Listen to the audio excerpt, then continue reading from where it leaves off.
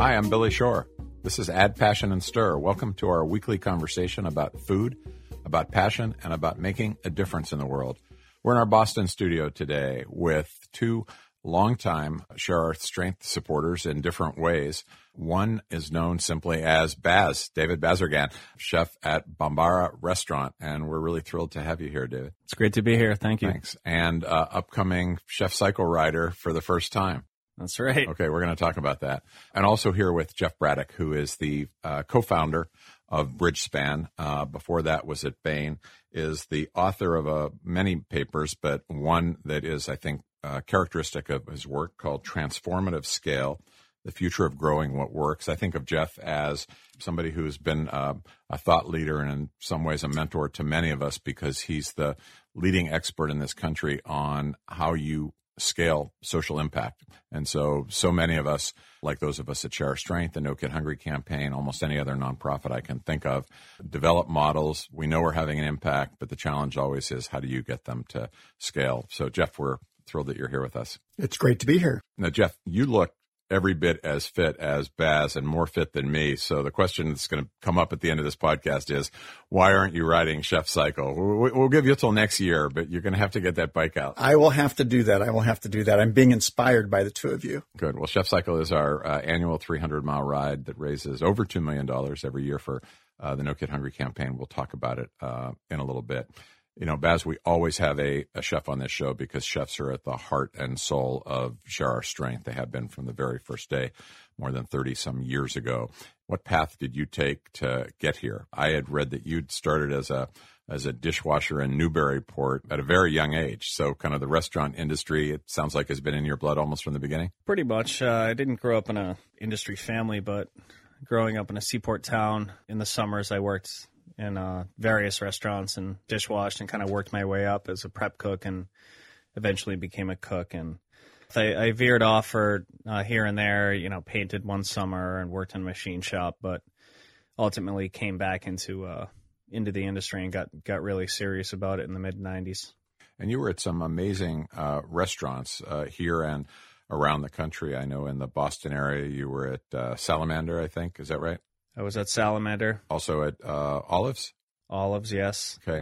But I got my real start at Galleria Italiana with Barbara Lynch. So I was at culinary school at the Cambridge School of Culinary Arts in Porter Square, and the pastry teacher had mentored Barbara and helped Barbara out. Barbara reached out to, her name was Susan Lugozzo. That was history. What years were you at Galleria Italiana? 95, 96. That's so interesting because literally my first date with my wife, Rosemary, who Jeff knows, he knew her before I did, was at Galleria Italiana in 1996. So you might be responsible for the whole thing. The rest is history. And That's awesome. That was literally our first date. Nice. So was there a point at which you must have been working very hard, but was there a point at which you said, I've got a particular aptitude, talent, skill for cooking? I mean, you're working with some of the, it had to be more than hard work. You got brought in by some of the best chefs around. Working with Barbara just exposed me to a real passion. There was two women in the basement making pasta by hand. This was all sort of new to me. Newburyport was basically seafood platter. Everything was fried. And then realizing that I had something. Barbara was really good about pushing me. Started off pantry station and making desserts. Within 6 months, I was cooking on the line and just was really into it. And then from there, I went to work with Todd English. Barbara had worked for Todd for a few years. So, well, I love hearing the word passion on our podcast, Add Passion and Stir, because that's really what it's all about. And I feel like, Jeff, in a way, you've kind of dealt with this issue because I know that you've often thought about the choice that people have to make between kind of making a living and creating wealth for themselves and their families, but also doing what has a social impact and what they most want to do, what their real passion is. That was a choice you kind of made when you started Bridgespan. Tell us a little bit about your path. Yeah, no, I think it doesn't have to be either or. And it's actually an interesting question about kind of how you find your passion and at the same time kind of make the kind of difference in the world that you want to make. So I started at Bain & Company, a consulting firm way back after my undergraduate years, and then decided to get a PhD. And so went to graduate school and studied organizational behavior. And on that path, I kept kind of veering between business-oriented questions and social impact-oriented questions. So I actually interestingly, on the food front, I ended up writing a book on franchising, a very different part of the market. Restaurant franchising. Okay. Yeah, right. Restaurant franchising, studied Pizza Hut and Kentucky Fried Chicken and all these organizations, and was really intrigued by kind of how do you get entrepreneurs to, have impact in the world in their businesses. And that then kind of morphed when I joined the faculty of a business school to the question of, well, how do you help social entrepreneurs, people that want to make a difference in the world in terms of social impact, spread their ideas? Because you had franchising in the for-profit sector just amazing that if you just think about it, tens of thousands of McDonald's restaurants around the world kind of doing a similar thing, all in different contexts. Well, how do you do that kind of work in the nonprofit sector? So my own personal career kind of then went to saying, rather than, work on both of these, just to devote myself solely to working on the nonprofit sector, which led to the founding of Bridgespan. So I left the business school. This was after my wife had said multiple times, like, why do they keep paying you? You're doing all this nonprofit work. Don't you have to go to work? And that was kind of one of the signals that it was time to shift direction and actually focus exclusively on the social sector. And tell us what Bridgespan is for those who don't know. So Bridgespan's a nonprofit that works with philanthropists and nonprofits on their strategies for impact. And so we're exclusively focused on questions about breaking cycles of poverty and how organizations, how leaders can do that at a massive scale. And we do that. The work that we do focuses on consulting. So a lot of it is kind of conventional consulting work. We have a whole research and publishing group. And then we also have an executive education kind of division and group that focuses very much on helping leaders really take their own leadership development to another level to increase impact. And all as a means to an end to address poverty. To address poverty, yeah. In the United States and worldwide. In the United States and then now worldwide. We have an office in India and are beginning to do work in Africa as well. But we made a choice that, big institutions, the higher ed institutions, big healthcare, all can get access to high quality resources. They have big donors, not all of them, but a lot of them. And organizations that are fighting poverty are often underinvested and underappreciated. And so we decided to build something that would bring that kind of quality help to organizations that otherwise wouldn't get it. Well, I wonder in the nonprofit sector, one of the things I'm very familiar with is we have lots of young people that come to us and they're torn between, can I work at Share Our Strength? My parents say I should get, quote, a real job first, that I need to make some money, that I should go to an accounting firm or one of the banks or something like that. Now I think increasingly it is an option to really make a career there. But one of the things, Baz, that I've heard from so many chefs that we've talked to in the past is some family pressures. If their family wasn't in the restaurant industry, their families would be saying, well, okay, go do that, but then you're going to have to find a real job. Did you face any of that? Did your family support you? Were you able to convince them that this was actually, you're going to turn into one of the most accomplished chefs in the community and create a successful business out of this? Yeah, I mean, I've pretty much always been supported, no matter which path I took. Did you have doubts at any point of your own? Oh yeah. I mean,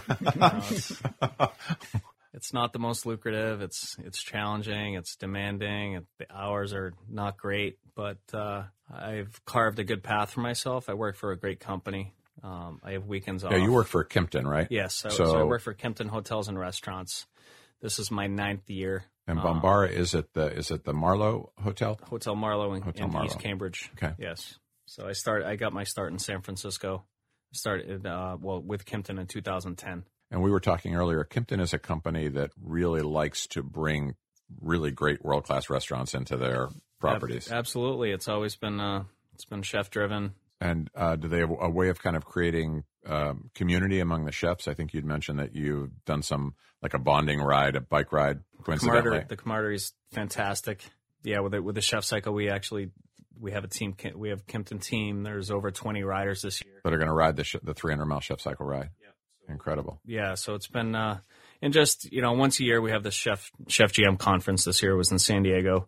It's a great way for us to really connect and see each other that we don't see very often. So, do you get asked to do a lot of things in the community? I always get the sense that chefs get asked, probably 7 days a week. We do, and I've always been one to just say yes to everything. unless I really have something that is keeping me from doing it, then I'll be there. What are some of the causes that mean the most to you? Well, obviously, No Kid Hungry. I support 11 Spoonfuls. I've been working with community servings in Jamaica Plain, volunteering over there. So a lot around the hunger space. Absolutely. Jeff, in terms of young people getting into the field of social impact, what are you saying? More of it, less of it, same challenges that have always existed or different? I think we're seeing more of it. I think back to when I was on the faculty at business school and when I was in graduate school. I mean, I think that mantra of like, go make money, and then after you've done that, contribute and serve has been very much turned on its head. People don't want to spend 20 years doing something that isn't their passion before kind of engaging in the community. So at Bridgespan, we have 2,000 to 3,000 applicants for about 10 spots each year. So the demand is huge. And I think, and it's not just Bridgespan. I mean, think about Teach for America. Think about just the number of number of nonprofits that are extraordinary in attracting talent. And so I think there's this signal that people want more engagement with the community, want to make a bigger difference earlier in their career and throughout. And I think more people are able to do it now. It used to be there were just fewer opportunities where you could, blend the opportunity to contribute and learn and develop yourself in your career. And now there's more organizations that invest some in the young people concurrent with them being able to make a difference. So I'm going to ask you for an example of something that you've worked on that's had the kind of impact that you think would inspire a young person. If you were pitching a young person to join Bridgespan, one of the lucky 10 or 20 out of the several thousand that apply, we were talking earlier before we turned on the switch here with our producer who was saying, tell us, real stories of real people. Give us an example of something Bridgespan's done that you think has really changed lives. I know it's probably hard to choose because I know Bridgespan well enough to know that there's a lot of such examples. But what's one that really inspires you and you think would inspire other young people? Well, I think one that jumps out is the Harlem Children's Zone, which we had the opportunity to work with starting about 18 years ago, which was a kind of a vision of a guy named Jeff Canada who saw the potential of transforming the lives of young people by basically committing from the time they're born to when they actually get a job 20, 23 years later, and kind of the cradle to career pathway and actually building that and committing. And because that's such an ambitious goal, he literally started with saying, in this 21 square block area in Harlem, every kid that's born in that, we're going to commit to get to a kind of a great place where they're able to fulfill their potential. And so that kind of grounded just one astonishing leadership and vision, which is part of the great thing about Bridgespan. We get to work with these leaders that are just amazing in what they're trying to do.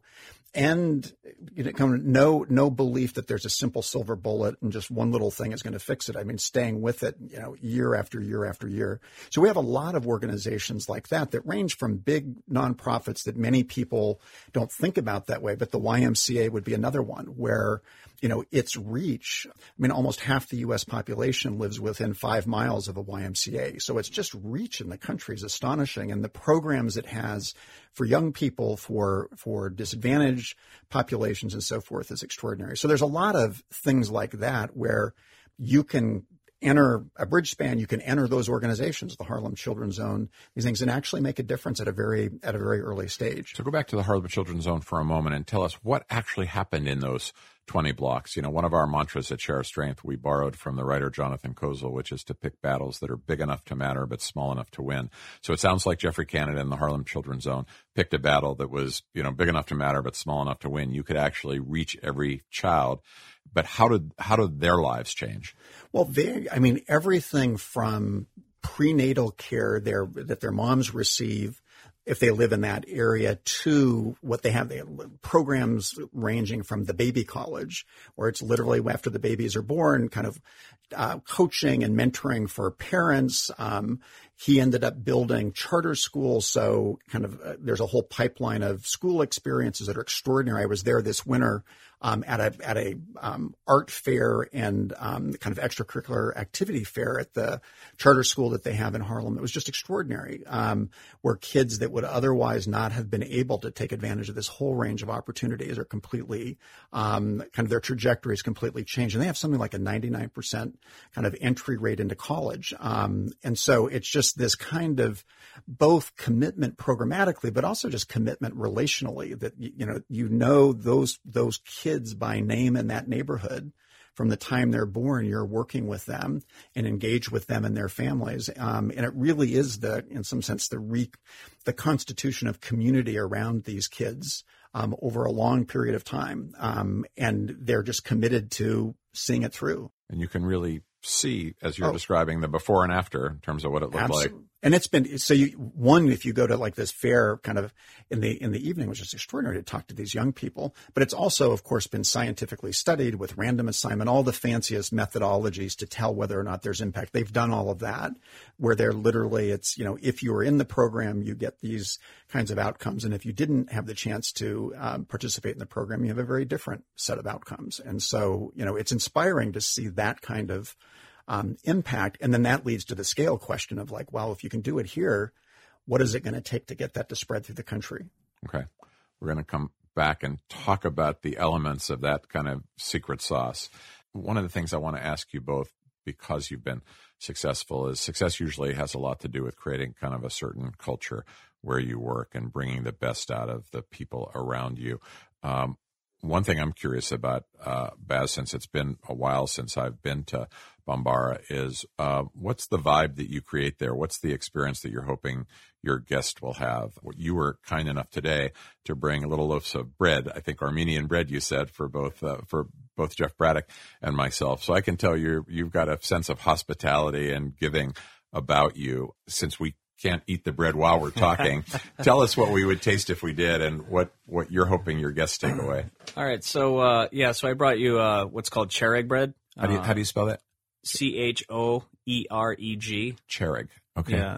It's available at Eastern Limousin and Belmont and other Armenian bakeries. It's a typical bread or in Armenian culture where it's similar to challah, but it's got a high ratio of there's butter and milk, and it's a dairy heavy bread, and then it's got a really unique seasoning of I sprinkle some za'atar spice on it, which is like sesame seeds, dried thyme, and sumac. And then inside is in the dough is called machleb, which is a ground cherry pit, which gives it almost like an almond paste like flavor. So it's very unique in that sense. Yeah. So Bambara, coming into a restaurant that's when I started, it was in its 13th year. Trying to create an identity is not easy. I inherited all the staff I inherited is pretty much all stayed. I've had very little turnover, and something I pride myself on. I've always tried to just right away create a good culture of teamwork, respect, and transparency. And are your Armenian roots I think you said on your dad's side before, are those a big part of your cooking, or is the bread an exception? No, there's definitely some Eastern Mediterranean influences in the food there. There's also French influence. There's some Japanese influence. So Jeff Braddock, Chef Baz has told us about his secret sauce. I want to hear about yours in terms of how you actually scale or how you help organizations scale, and how much of creating a culture is part of that.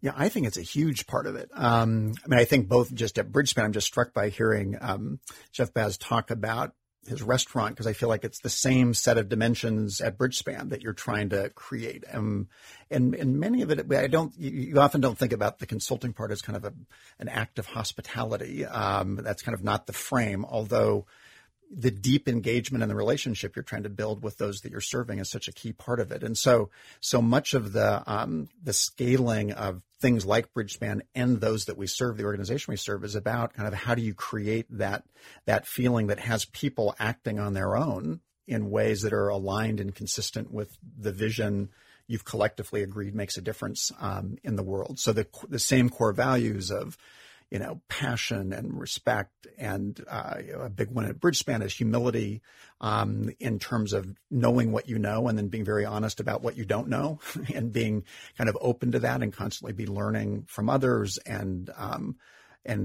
reaching out for help when you need it. And I think the same when you were working with organizations that are trying to scale. I think that piece is a big part of it, the culture piece. There's also just quite simply what's the thing you're doing that's the nugget that actually is making the difference in whatever whoever you're serving. If you're Jeff Canada and you've figured out a pretty complicated model of how to serve kids in a community, how do you take that to another community? How do you take that to Lexington, Kentucky, and say, hey, do what they're doing in Harlem?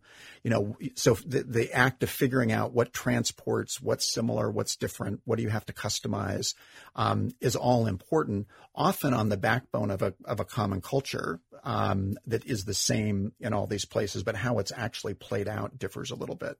Yeah, that really resonates with me because at Share Our Strength, I feel like what we've done over the last 30 years, it's almost our DNA, is to be a scaling organization, not so much ourselves, but when we see a good idea, most of the things we're involved in, they were not our idea.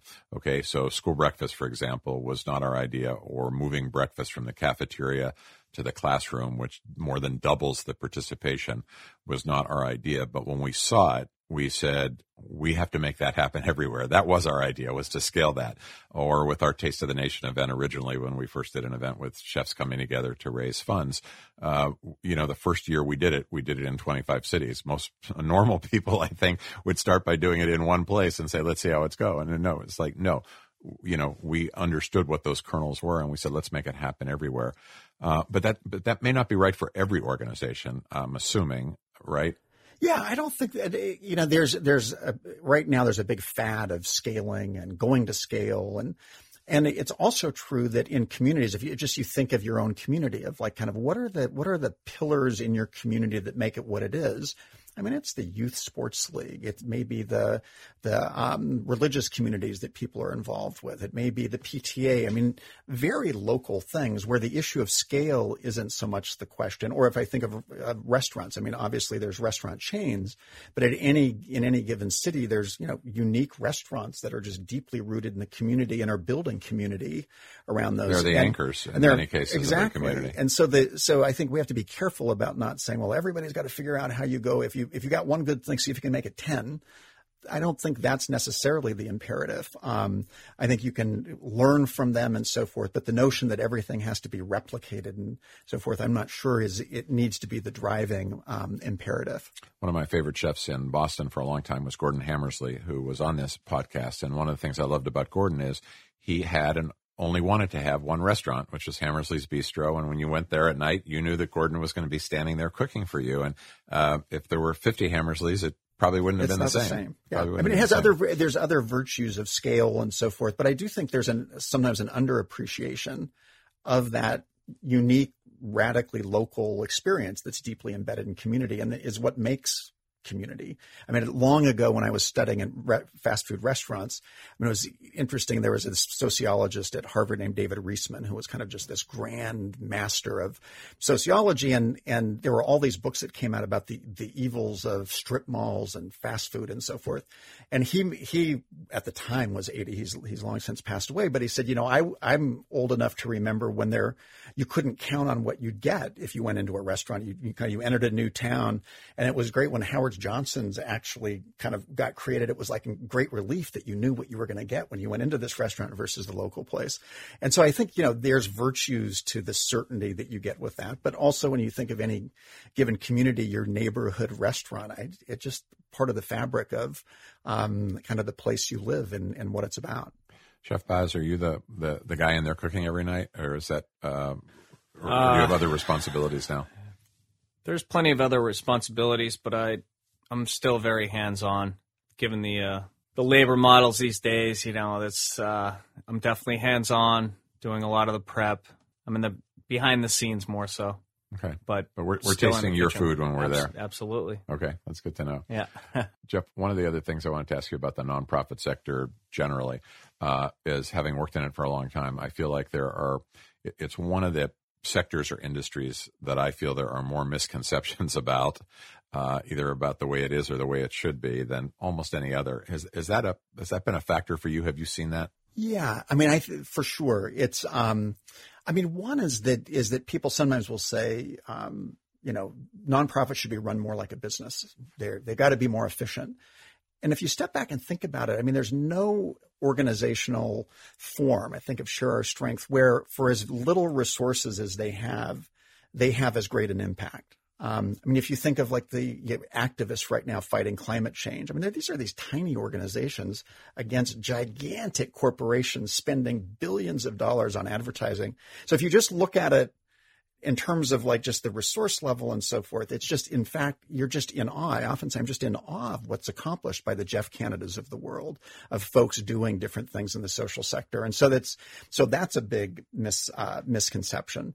It's also the kind of the business metaphor and model. I mean, Bridgespan was predicated on the notion of bridging between sectors.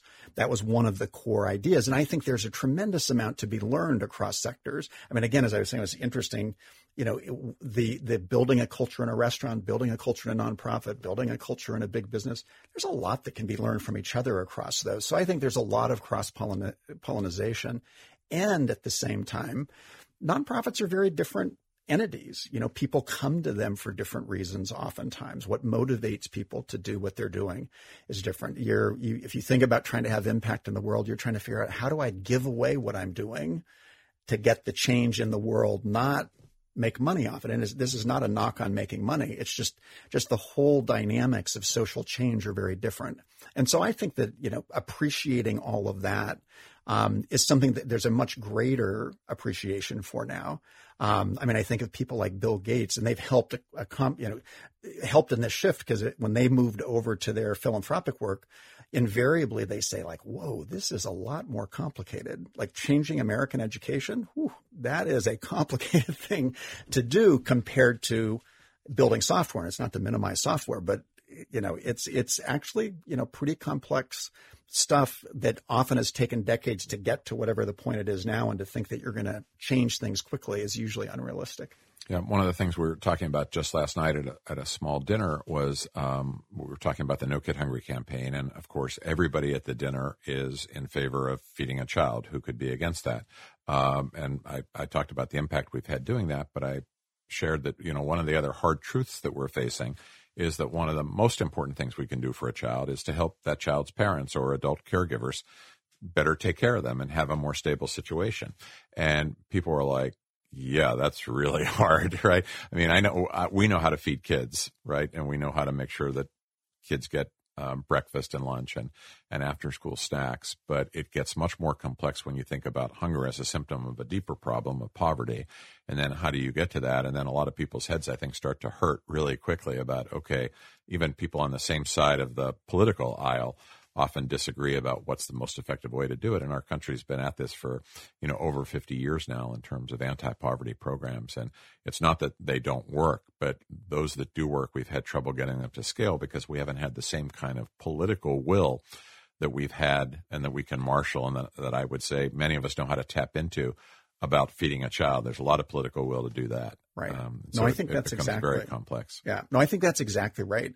And it is often leads people to just pause and say, I'll find something simple to do, because it's hard to roll up your sleeves and do that. It's also true on the hunger front. I mean, I just have to say, I'm such an admirer of Share Our Strength and No Kid Hungry, because you all picked an incredibly ambitious target. I mean, like on the one hand, we know how to feed kids. On the other hand, there are still a lot of kids that aren't getting food. So the kind of closing that gap, which has been the mission of No Kid Hungry, and the movement you've made on that, I mean, also is inspiring other people with other kinds of problems to feel like you actually can move the needle on some of these issues. Well, Chef Baz is about to do something very hard. I want to come back to the Chef Cycle conversation. So you've talked about being involved with our No Kid Hungry campaign, with Lovin' Spoonfuls, with other organizations, and there are lots of ways to help that have to do with what you do naturally. You cook, or you're able to donate money. But you're about to, in 5 weeks now, I guess, launch onto a 300-mile and 3-day bike ride.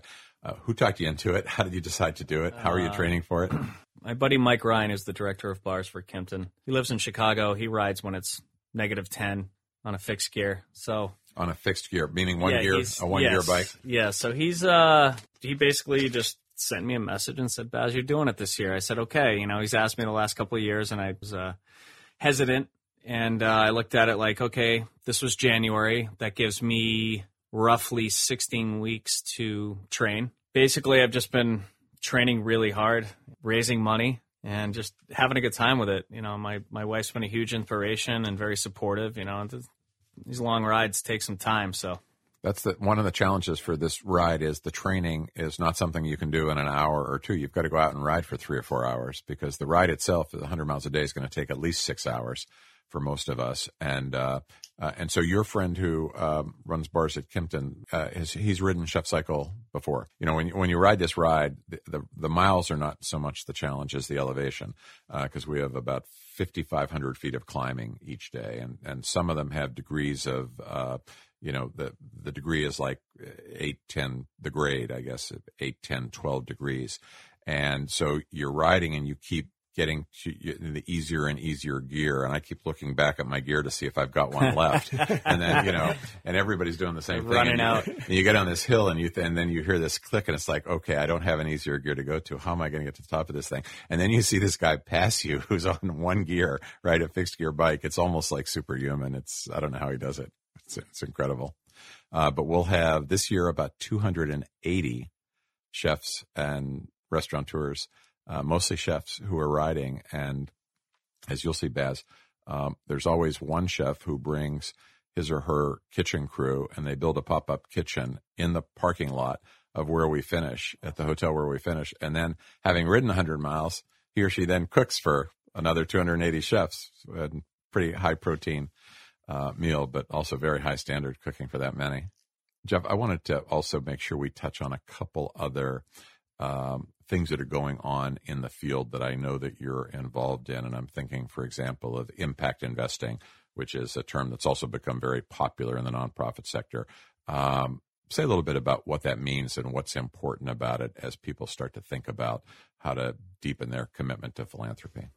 Yeah, I think at the heart of impact investing is just can you do for-profit investing and have social impact? And does this relate to double bottom line? Exactly. Is that also, you get there's a financial return and an impact return on kind of what it is that you're doing.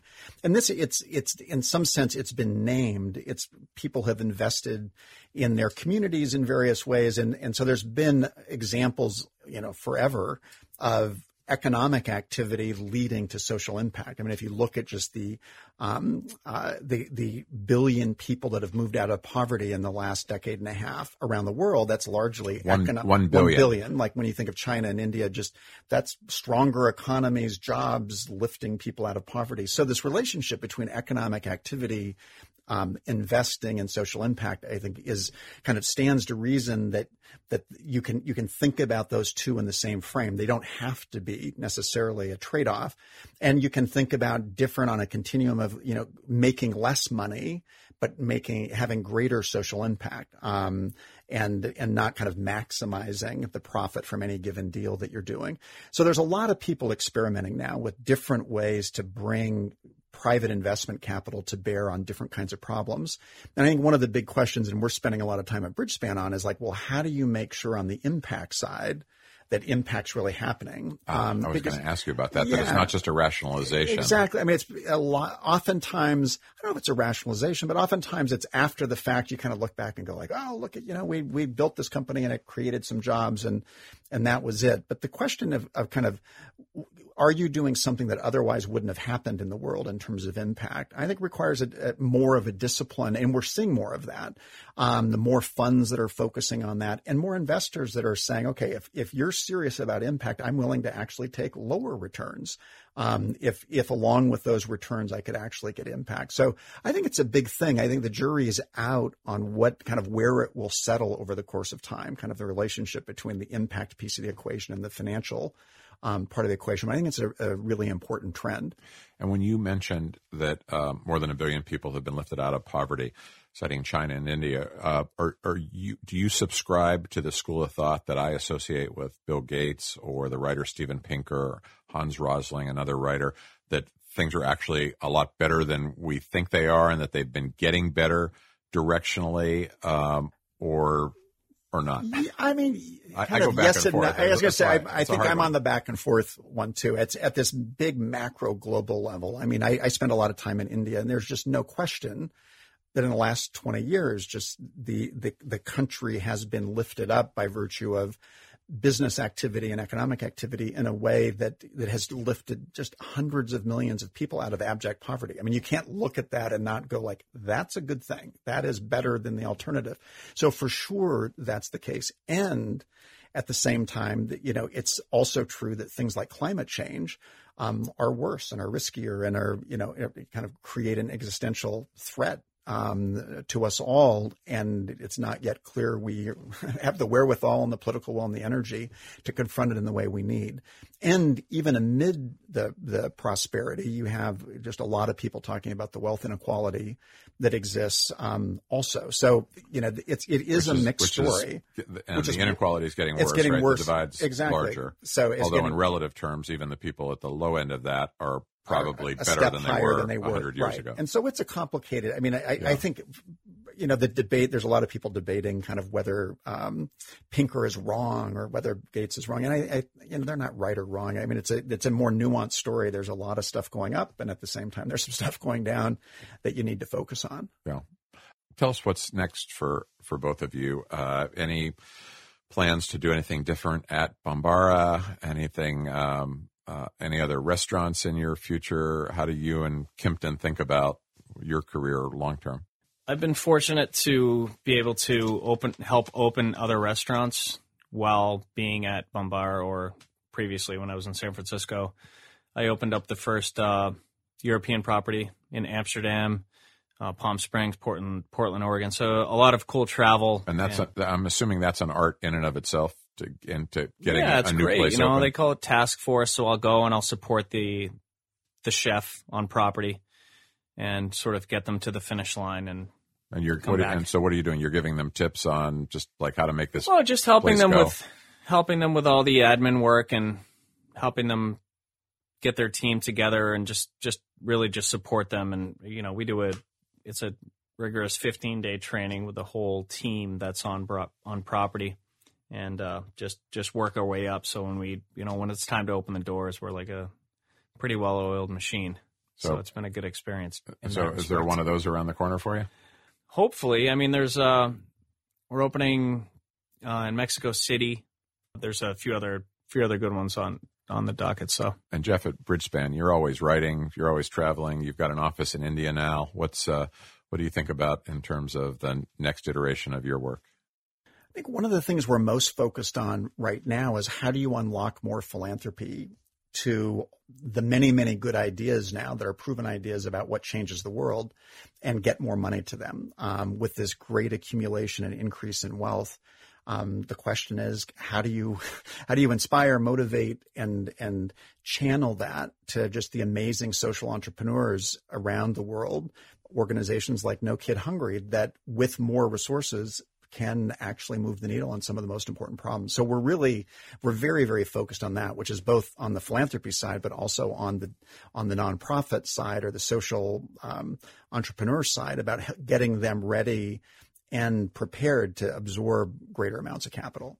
Okay, well, we can extend this podcast if you can give us the answer. We won't tell anybody else, but tell those of us at the No Kid Hungry campaign, how do we unlock that philanthropy? It is a giant mystery. I mean, when I say a mystery, I mean there's a lot more money flowing than there was, but it remains a challenge to figure out. We've done a lot of work. One of my colleagues, William Foster, who I think was on one of your podcasts on big bets, and kind of the argument that we had at Bridgespan was if we could tee up these what we called shovel-ready big bets, that just all you had to do was put money in, and then you could deal with hunger, you could deal with different problems, that the money would flow like a river. And the reality is it's not quite flowing like a river. It's flowing more than it was. But it's still, I think the question of some of it is the misconceptions and preconceptions about nonprofits, like, will they use the money wisely? But the money's there. I mean, when I think about big higher ed, the elite higher ed institutions, I mean, here in Boston, Harvard had I think it was like a $7 billion capital campaign and raised something like $9 billion.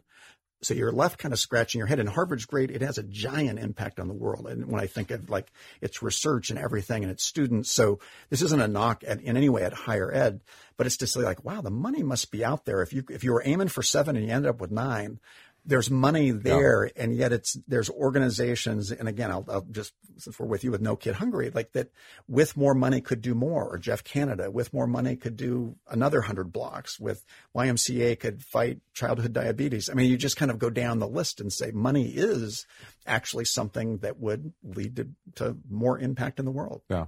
Well, my bias on this in terms of unlocking philanthropy, and it's interesting because it brings this conversation full circle. I have no idea how to scale what I'm about to describe, but what I have found is, and by the way, I think the big bet work that Bridgespan and William Foster and you have done has been brilliant.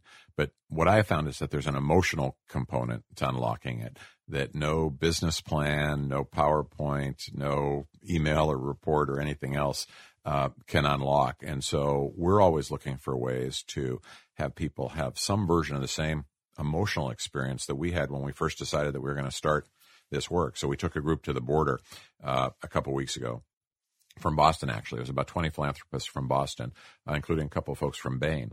And we visited with some of the families who had been involved in family separation and unaccompanied minors, sat in immigration court. And there was no hard ask, but to a person, everybody who came on that trip donated significantly because they were just so moved. And again, how do you scale that, right? How many, if I did it every week of the year, it would still be a fraction of the number of people that could be involved.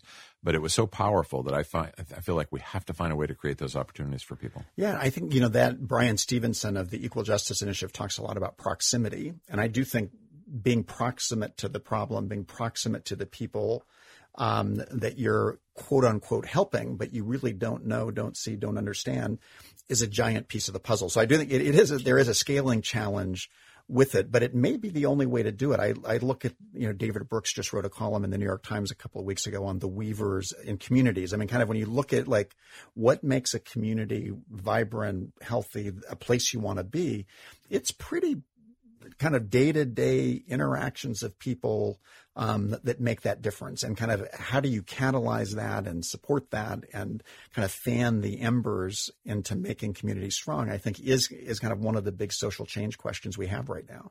Yeah, I think that's exactly right. Okay, last question. We always save the hardest for last. Chef Baz, if you had to pick a restaurant other than your own that you think people should know about because it's kind of a hidden gem in the community, maybe gets overlooked, or your favorite go-to place when you're not working, where would you send our listeners? It's probably tougher for you than for Jeff. It's tough because I have a bunch of buddies in the industry. You're picking among friends, right? I really do love Sarma. It's not a Sarma. And where's that? Sarma is in Somerville. Cassie Puma is the chef, and flavor profiles are right up my alley. It's just a really great restaurant. And I think it's a sister restaurant of Oleana. Oh, so okay. Ana Sortuna. Got it. And I think I know what you mean by flavor profile, but since you're a chef and I'm not, describe what flavor profile means. Basically, it's Eastern Mediterranean, it's Turkish, it's Armenian, it's Georgian. It's all those really a lot of spices and a lot of use of acids and just highly seasoned. And Jeff, we could hire you to consult on picking the best restaurant in Boston, but you probably have a favorite, and you can just tell us. Yeah, I will, since I'm not going to offend kind of anybody. I live in Wellesley, and actually the two go-to restaurants that we always go to are, one is Juniper, and I think the chef is Dave Becker. Dave Becker and I cooked together in the early 90s. Oh, really? Where were you? We're both from the New. He's from Newburyport. I'm from Newbury, but yeah, I didn't know that. Yeah, so and he makes his own pottery plates, and he's supplied some of the stuff for Bombara. So he's a very talented individual. Yeah, he makes his own pottery plates. Wow. And where were you guys cooking together? In Newburyport? Yeah, a place called Scandia. It's long gone now, but yeah, a long time ago. Fun. Yeah. Well, the restaurant industry is incredibly interceded, right? Almost absolutely. That's been key about, don't burn your bridges and just make connections along the way, and it takes you, takes you pretty far. Well, thank you both for being with us. Chef David Baz, I'm just going to call you Baz. One thing that's important is for people to know that there is a fundraising page to support your ride. You can follow my Instagram, BAZIR74. Okay. And then, in my bio, you can click the link there, and that takes you right to the donation page. Okay. And that's been it's been quite successful for me. So I'm really, really excited to raise more money for this great cause. Well, thank you for doing it. We're expecting to raise over $2 million, which means the average rider is going to raise somewhere between $5,000 and $10,000. And you may already be there, but folks should keep donating. And Jeff Braddock at Bridgespan. So bridgespan.org is the best place to get more information about the many, many things you're doing? Yes. Yeah, I'm not doing a ride. I don't have a donation page, but I'm an avid donor to Billy's page for the last several years on this ride. Okay. So Baz and I are competing. Exactly. But now, Baz, I'm going to do both. I'm going to do both, but I highly recommend it. Well, it actually kind of keeps you going. I've had days where I didn't want to go out and train. It just felt like a crummy day. And then I'd get a ping on my email that somebody just donated $1,000. And I was like, I got to get out there. I got to do it. Well, thanks you both for being with us. Thanks everybody for listening. I'm Billy Shore. This is Add Passion and Stir. You can go to our website at addpassionandstir.com and you could find previous episodes. You can rate us and rank us and subscribe and let your friends know about this podcast. Thanks so much for listening. I'm Billy Shore. Add Passion and Stir is distributed by District Productive. Our executive producer is Peter Ogburn. Add Passion and Stir is the creation of Billy Shore, Debbie Shore, and Paul Woody Woodhull.